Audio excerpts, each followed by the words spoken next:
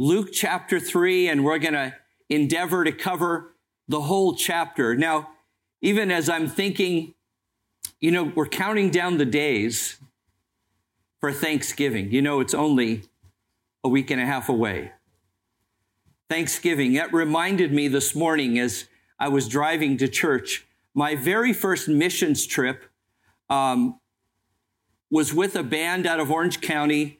We went to England about 4 times. And on my first trip to England, we would do evangelism outreach in the public schools in England.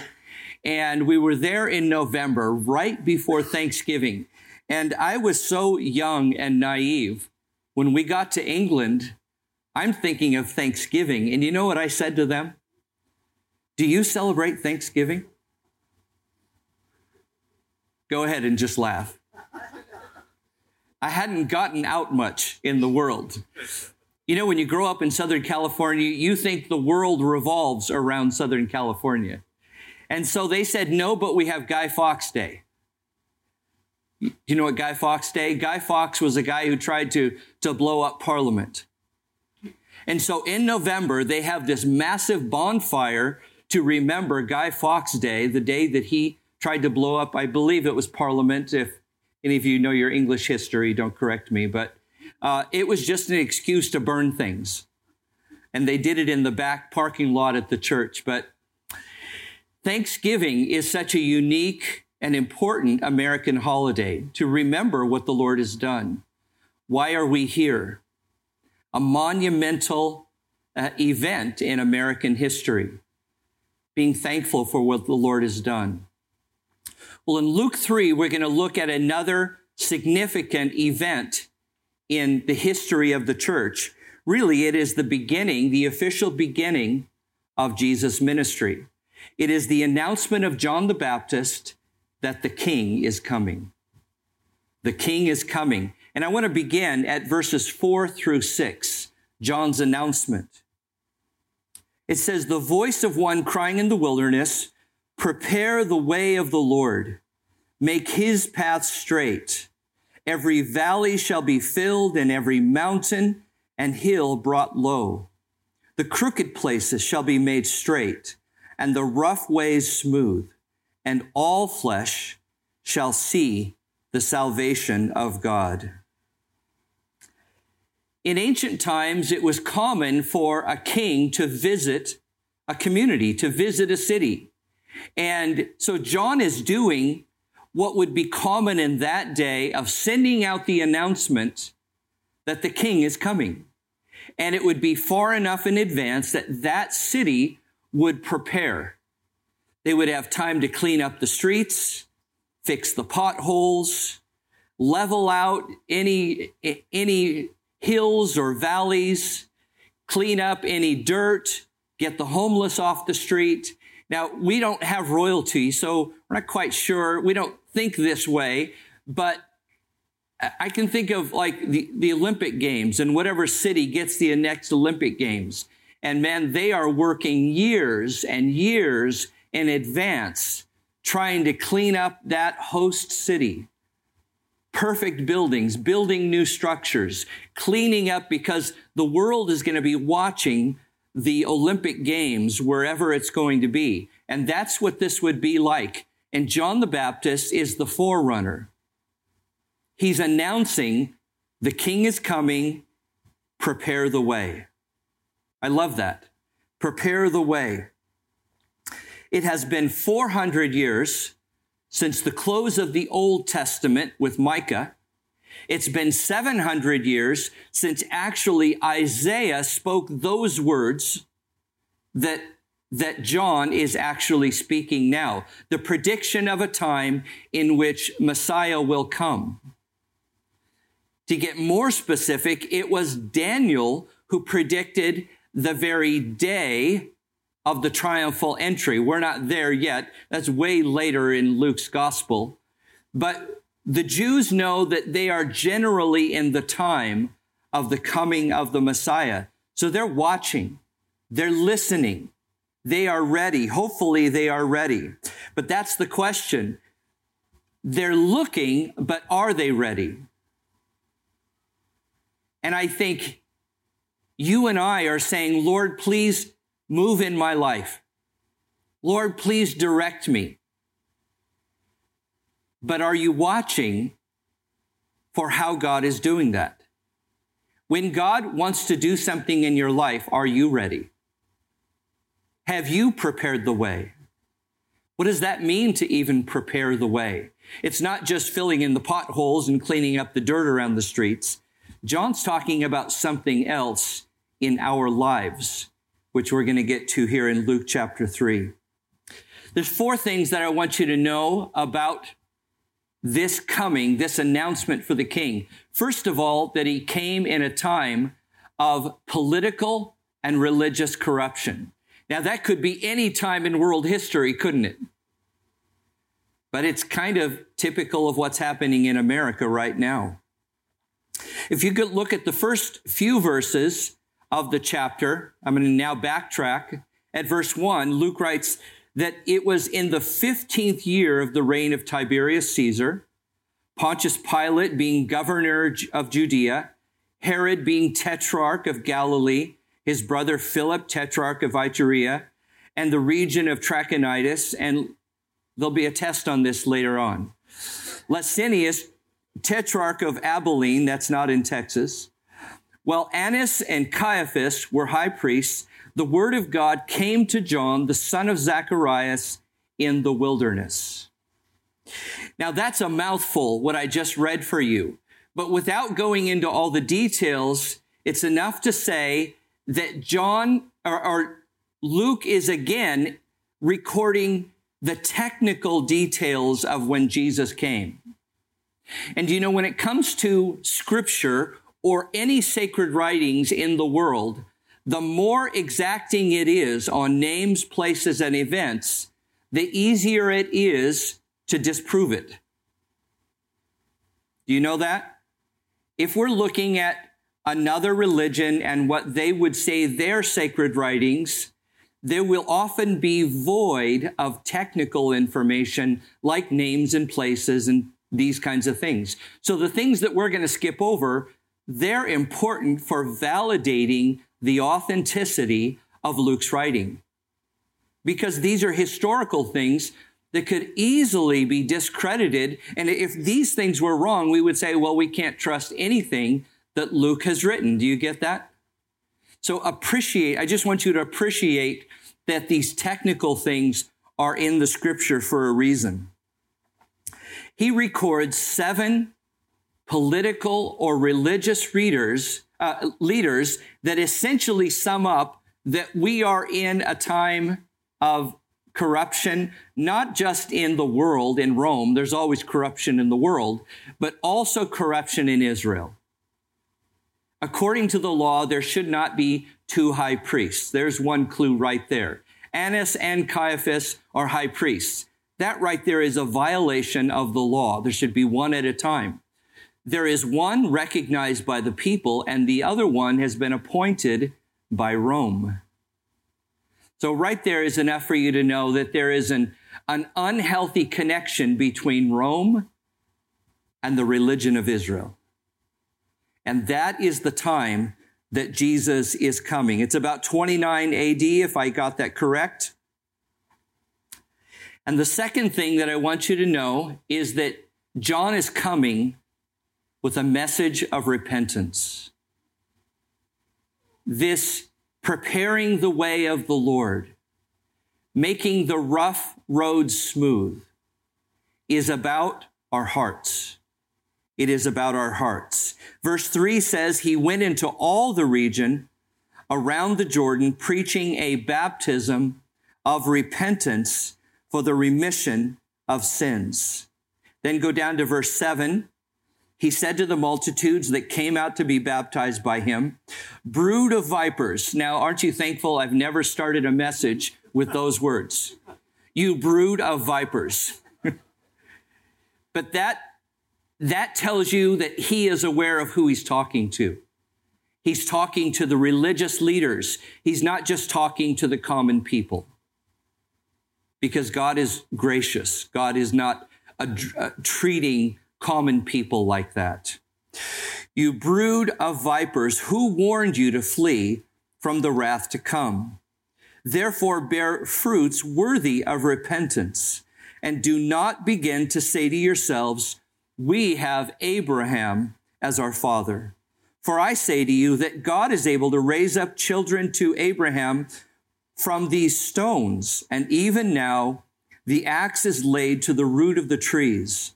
Therefore every tree which does not bear fruit is cut down and thrown into the fires. God knows the corruption that has gotten into, and in fact, this is an old story throughout the Old Testament. The cycles of idolatry, punishment, repentance in the nation of Israel. This is just an old thing. And now it is time, God is saying it's time to fix it. It's time to fix it. But what's happened is their religion has now just become an outward form. Now, it would be easy to say, well, the Jews' religion, Judaism, was just wrong from the beginning. It actually wasn't. Go back and read Exodus, Leviticus, Deuteronomy, and you see that, and even going back into Genesis, I encourage you to read Genesis through Deuteronomy, the 5 books of Moses, and you see that in a world that has completely rejected God, God established a new nation, one nation that would be a people set apart for him. That one nation was Israel. Israel was the name of a man whose name was Jacob. You remember Jacob in the Bible.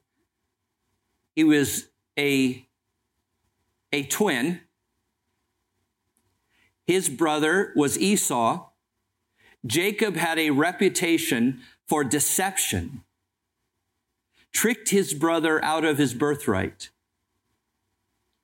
And over the years, God continued to work in that man's life because God had already planned to birth a nation through him. Jacob ran away to his uncle. Anybody know his uncle's name? Extra points today. Extra favor with God if you can get this right. Laban, right. Runs away to Laban, works there for 2 wives, not his plan, for 7 years, finally decides to come back. And on his way back, he's wrestling with the guilt of having deceived his brother. This is where he makes camp at night. He sleeps on a rock. When you have a guilty conscience, you're sleeping on rocks. That's where he has the dream of the ladder, Jacob's ladder. But to shorten the story, Jacob wrestles with God, eventually submits his life to God, and God changes his name from Jacob to Israel. A man whose name was heel catcher or deceiver was changed by submitting to God to being Israel, and the name Israel means ruled by God. That could be said of any of us. How we have tried to get our own way in this world. We wrestle with God. We eventually, hopefully, yield our life to the Lord, and we become a person who is ruled by the Lord. That's what it means to be filled with the Holy Spirit, to be controlled by. And so from his life, then, he has 12 sons, the 12 sons of Israel. And God intends for this family to grow into a nation that will demonstrate the love and the glory of God to the world. One nation under God. If there was ever one nation under God, it would be the nation of Israel coming from the family of Israel. And yet, over the years, that nation did experience the blessing and the glory of God. Whenever they were yielded to God, they experienced blessing. Whenever they turned away from God and had this pattern all the time of turning to idolatry, they would suffer. They would be oppressed by their enemies, by their surrounding neighbors. And now by this time, they have become so formalized in their religion that they've completely forgotten that they were to be a people who were to love God with all their heart, soul, mind, and strength. Many years ago, I taught the book of Jeremiah, and there's a particular verse that has always stayed with me. It's Jeremiah 6:8. You might write that down, Jeremiah 6:8. Now, Jeremiah, way after Isaiah, was prophesying to the southern kingdom of Israel, Judah, just before their Babylonian captivity, and that captivity was God's disciplining them for their idolatry. Am I giving you too much history? Are you with me? Watch the movie. There's a movie. And so Jeremiah spoke these words. He's warning them, if you don't repent, you're going to be taken captive. Jeremiah 6:8 says, were they ashamed when they had committed abomination? No, they were not ashamed, not at all ashamed, nor did they know how to blush.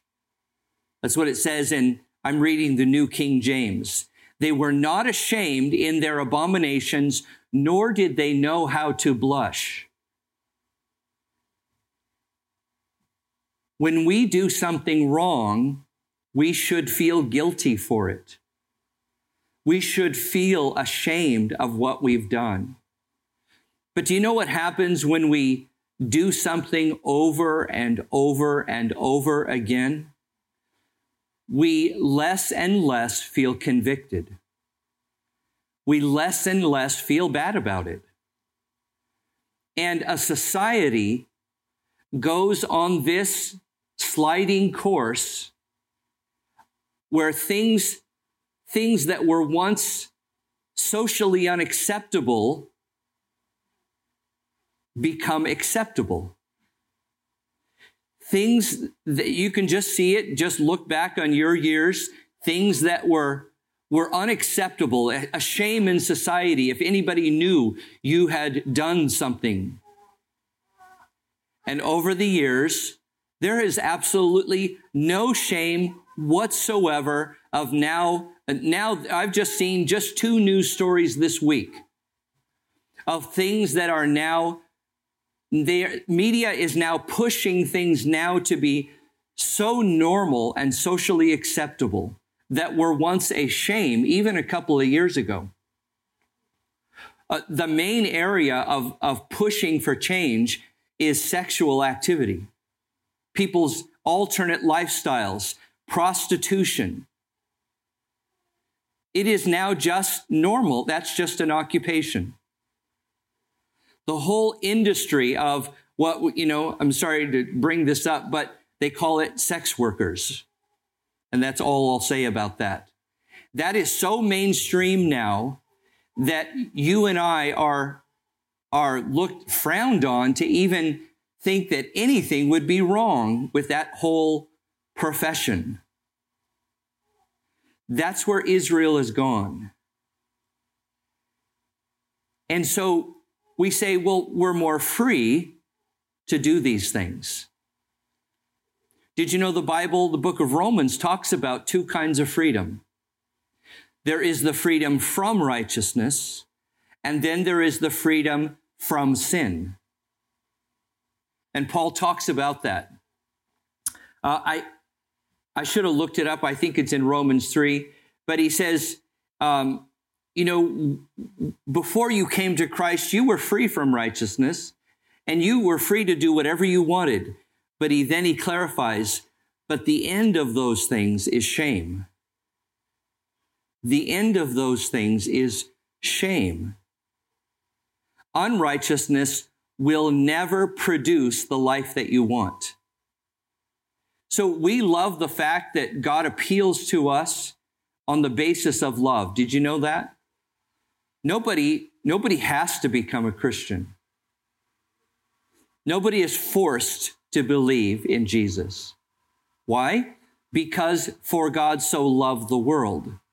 And the entire basis of God's desire to have a love relationship is that he chooses us and then asks us to choose him. If it's forced, it's not based on love. If it's an obligation, it's not love. And while we have the freedom to choose to love God or not, no one is exempt from the end results or the fruits of a bad choice. You're free to choose to go away from God. But the end of that is not really what you want. The place of peace, the place of blessing is found in Jesus Christ. And so John the Baptist is preaching a message of repentance. That's a Bible word. Do you know what it means? It means a change of mind and direction. If you're going one direction, turn around and go the other way. It just means change. Turn around and go the other way. It's a change in the way you think, a change in the way you believe, a change in what you're doing. That is biblical repentance. Turn around. Don't just say, yes, I believe in Jesus, but there is no change. So when John says, let's see the fruits of repentance, he's saying that there needs to be an outward demonstration of people who genuinely know and love God. And that's all the gospel ever is. For God so loved the world that whosoever would believe in him, or that he sent his only begotten Son, that whosoever would believe in him would not perish, but have everlasting life. Don't you love how God is so gracious? And yet, these people, Israel by this time, has so abused the love of God that they have now completely forgotten about the need for a right heart. And all they say is, well, we're descendants of Abraham. In other words, their race or their nationality should give them a lock on a relationship with God. And it doesn't. As many preachers have said, God doesn't have any grandchildren. You're not right with God because your parents were Christians. Each person decides for themselves. We cannot love God and love the world. That's just a basic principle. A basic principle. The very heart of the law, write down Deuteronomy 6, 4, and 5. It's what the Jews would call the Shema, S-H-E-M-A. Deuteronomy 6, verses 4 and 5. It's the very heart of the law. As the Jews have come to the end of the 40 years in the wilderness, Moses is now preparing this new generation to go in and take possession of the promised land. He's recounting, he's retelling the law for them a second time. And in fact, Deuteronomy means the second law. Duet. He's telling it for a second time. And at the very heart of this is Deuteronomy 6:4. It reads, "Hear, O Israel, the Lord our God, the Lord is one." That word one is echad. It means a compound unity as Father, Son, and Spirit. Just like a husband and wife are one. God is one, three in one. "You shall love the Lord your God with all your heart, with all your soul, with all your strength." That sounds very New Testament, doesn't it?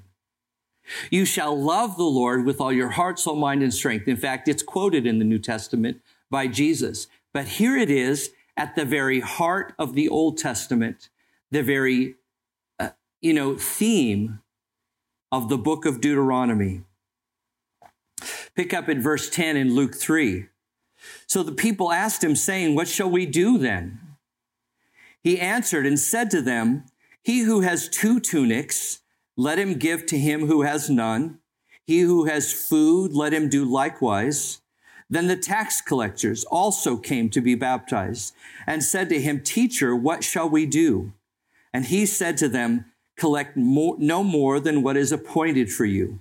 Likewise, the soldiers asked him, saying, What shall we do? And he said to them, Do not intimidate anyone or accuse falsely, but be content with your wages.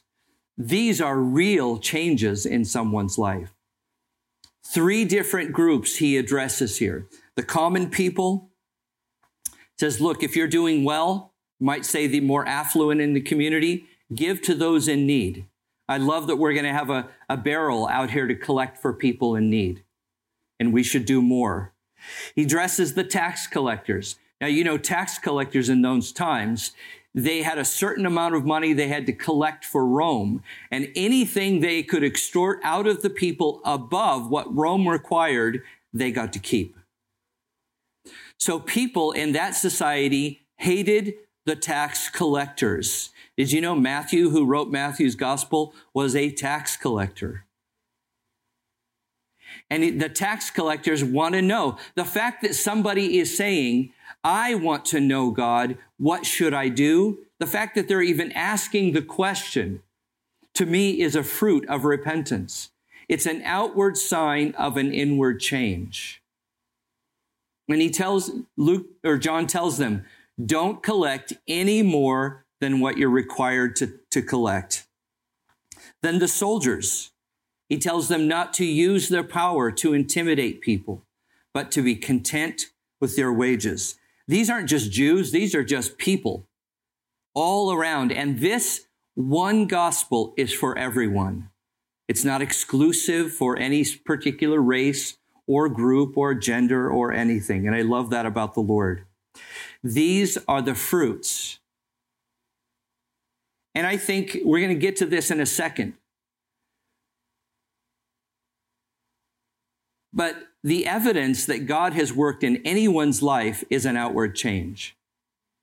Now, some of these changes might take some time to get worked out. Nobody just changes overnight in every bad habit or every bad thought or anything. And it's amazing how the Lord will help us over time to move forward with changes that need to happen in our lives. So this is my third point, is that Jesus comes to cleanse our hearts. Our part is to repent.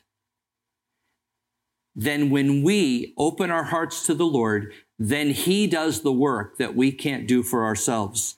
Look at verses 15 through 17. Now, as the people were in expectation, and all reasoned in their hearts about John, whether he was the Christ or not, John answered, saying to them, I indeed baptize you with water, but one mightier than I is coming, whose sandal strap I am not worthy to loose. He will baptize you with the Holy Spirit and fire. His winnowing fan is in his hand, and he will thoroughly clean out his threshing floor and gather the wheat into his barn. But the chaff he will burn with unquenchable fire.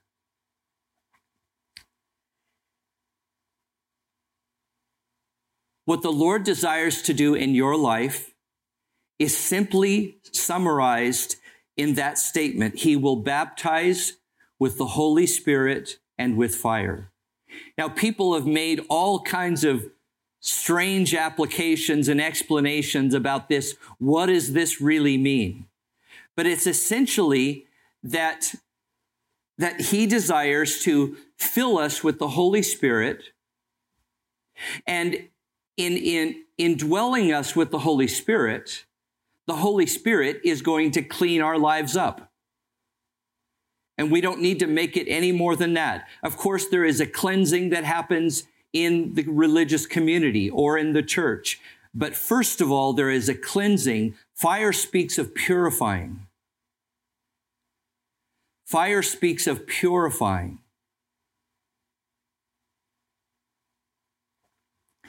To back up for just a second, we always use that word baptize to speak of water baptism. And I'm thinking of planning a water baptism for sometime in December. So if any of you need to get baptized in water, or you've made a mess of your life and you need to get baptized again just to kind of restart, we're going to do that in December. Amen? So this is your chance. Warm water baptism. Okay? The word baptize means to immerse. It means to immerse and to identify with something. So when we're talking about water baptism, we fully immerse in water. That's why we don't sprinkle.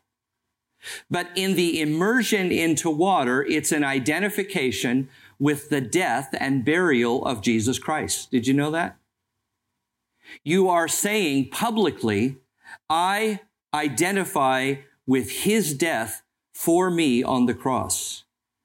And going down into the water is the symbolically putting away the old life, your old life. And in coming up, it is being raised to newness of life. It is symbolic. You are not saved because you're baptized. You are baptized because you're saved. But did you know the Bible, the New Testament, actually speaks of 3 baptisms? And if you are reading through, I'm sure you've read these scriptures that use the word baptize in other experiences. Did you know that when that moment that you are born again, or you said, Lord, come into my life, forgive me of my sins, did you know that at that moment, the Holy Spirit placed you into the body of Christ? That is called a baptism. You are immersed into the family of God. That is done by the Holy Spirit. The Holy Spirit worked in your life alongside you to bring you to Christ. Now the Holy Spirit comes inside you, indwelling you. And at the baptism of the Spirit, then he overflows from you. So we're baptized in water. First, we would be baptized in the Holy Spirit, or in the body by the Holy Spirit. Then typically you're baptized in water by a pastor, an elder, or somebody. But then there is a third baptism, which is the baptism of the Holy Spirit. And the person who does that baptizing is Jesus. And John just said it right here. He will baptize you, immerse you with the Holy Spirit and fire. Fire is what happens when you are filled with the Spirit.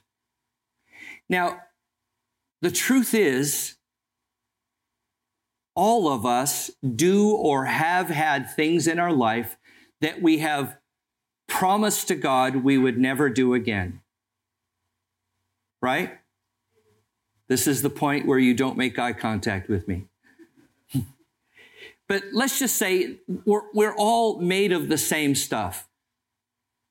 We all get caught in things and we say, God, I don't want to do that. And you feel horrible and you promise to God you will never do that. And then you do it again. And the truth is, and God knows, you and I don't have the power to stop doing those things. If you did, you wouldn't need to be saved. You wouldn't need the indwelling of the Holy Spirit. And it is Jesus who says, allow me to give you the Holy Spirit. He will cleanse you. It's both purifying and secondly, it's empowering. The very power to live the new life is not in us to do. You don't have it. It is something God does in you. And in fact, probably one of the greatest works of God in our life is suddenly to make us different people than what we were before. Have you ever seen that happen in your life? Where you suddenly become, slowly over time, you start to behave differently. You're kind toward people. Your marriage is renewed. That is the indwelling work of the Holy Spirit. The Holy Spirit's not there to crush you or condemn you or make you feel bad. And when we're talking to people out in the community, it's not, man, you better get your life together and get to church. It's, Would you like to come to church and let the Lord get your life together? The Lord knows who you are. And the Lord comes with a message or with a desire to cleanse our hearts.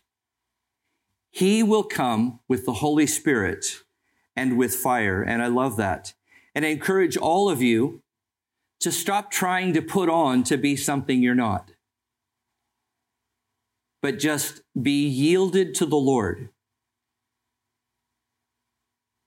The very thing that Israel was doing when the Lord came was trying to put on something they weren't, trying to pretend to be righteous when they weren't.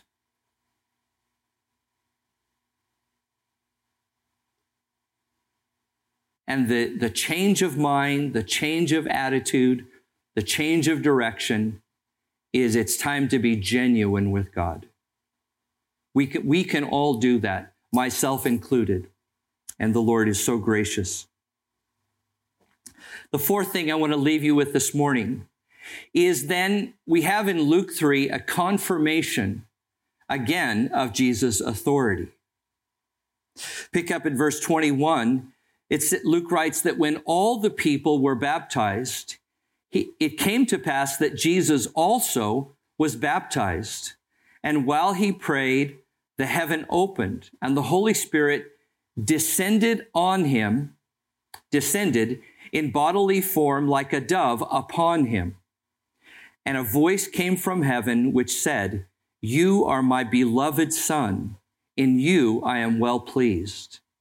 When Jesus began his ministry about the age of 30 years of age, being, as it was supposed, the son of Joseph. Now, if you look at the rest of the chapter, you see all those lists of names. Do you see that in your Bible? Right now is when you thank God that I'm not going to read all those names. I just read the very first mention, being the son of Joseph. It's interesting that Jesus also wanted to be baptized. Now, we think, well, I've been baptized because I was a sinner and I've repented of my sins and I am making a public statement of my salvation. And so we're thinking, well, why was Jesus being baptized? He wasn't repenting and being saved. That's not why he was doing it. This baptism was actually a Jewish rite of purification. So it related to being raised under the law, but he was also doing it to identify with us. We do it to identify with him. He was doing it to identify with us. Because he will die on the cross for our sins. And in that public show of obedience to the Father, just like we would do it, at that moment, the Holy Spirit descended upon him like, notice the word like a dove. And that was just so people could see what was happening. And a voice comes from heaven, which was heard by everybody. And so in this moment of Jesus' baptism, it is the public confirmation that he is the Messiah. Imagine being there at Jesus' baptism and a voice, the voice of the Father is heard. "You are my beloved Son, in whom I am well pleased." You would have a testimony that you would put on all your social media accounts. You're going to get the word out. That is a public confirmation. This is the Messiah. He is the one to listen to. Now, and all of that list of names is also the secondary confirmation. Because the Messiah, when he comes, he would have to prove that he was a descendant of David, King David in the Old Testament.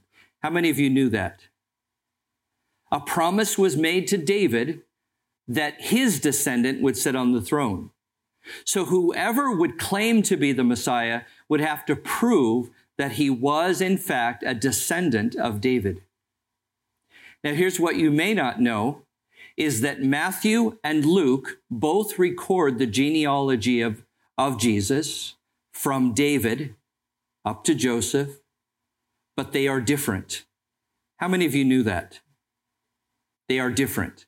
The reason they're different is because in Matthew, it's the genealogy through, on Joseph's side. In Luke, it's the genealogy on Mary's side. Both were descendants of David. Now, Joseph wasn't the natural or blood father of Jesus, but being the adoptive father, you adoptive families, he gave Jesus the legal authority to the throne. He's still the legal father of Jesus, but he would have to have the genealogical authority, and that came through Mary. We could do weeks on how fascinating this all is about the people in the genealogies and other problems and how this all happened. But occasionally you might hear a critic of the Bible say, well, the Bible is wrong because these two genealogies of Jesus are different. You may hear that at some point who thinks they're an intellectual atheist. Just say, look, I got it covered. We talked about that on Sunday. Joseph and Mary, two different genealogies. It's all worked out. Anything else you got? A confirmation of his authority. The most important thing that God wants, and I hope you hear me this morning, is that God wants your heart. This simple message there in Luke 3 of the coming of the King, prepare the way, make ready. It's not a fake pretending. It's not cleaning up your life. And in fact, don't clean up your life and say, hey, I'm okay, I'm great. It's simply to say, I'm a mess, Lord, I need help. How's that for a very religious sounding prayer? If you could say that, you're going to go a long way. Lord, I need help. And again, I think of you, and I think of, I don't know all of your backgrounds yet. I'm digging up during background checks right now, even as we speak. But I know that we're all the same. We've all been through mess. We've all had disappointments and injuries. And you might even think, I would love to have this kind of intimate love relationship with the Lord, but I don't even have the strength to do that. That's it. Of course you don't have the strength. I'm so injured from something else, I don't even know if I trust church, or if I trust pastors, or if I trust whatever. You just want to keep your distance. Well, fine. You know, the Lord goes out of his way to find people like you because he sees you. You're the Samaritan woman at the well in John 4. And over and over, we see in Scripture the unending love of God for injured, weak people. And that when we just simply yield our lives to him, he begins to heal us and renew our strength. I have experienced this over and over and over again. As soon as I think I'm too tired to do this, I can't do this, the Lord just renews our strength again. And in fact,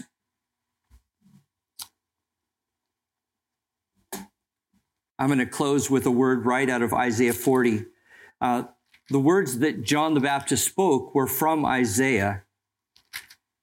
And Isaiah, looking forward to that time when Israel would be restored and ready to receive the king, Isaiah wrote this. This is in Isaiah 40. If you want to read this week. At verse 28, have you not known?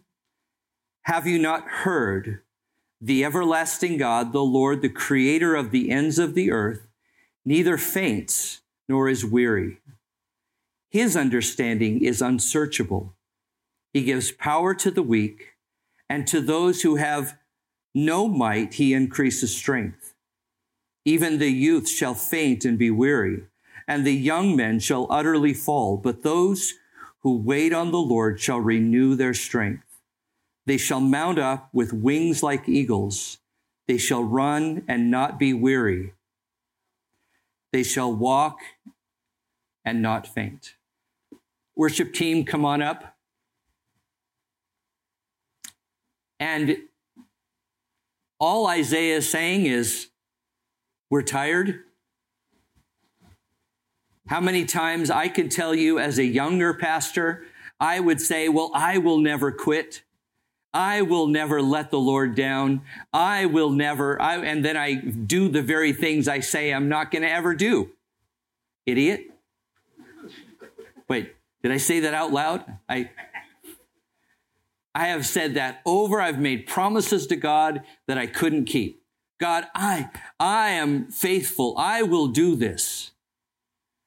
And I feel like the Lord just kind of smiles at me and goes, yeah, right, Terry, that's okay.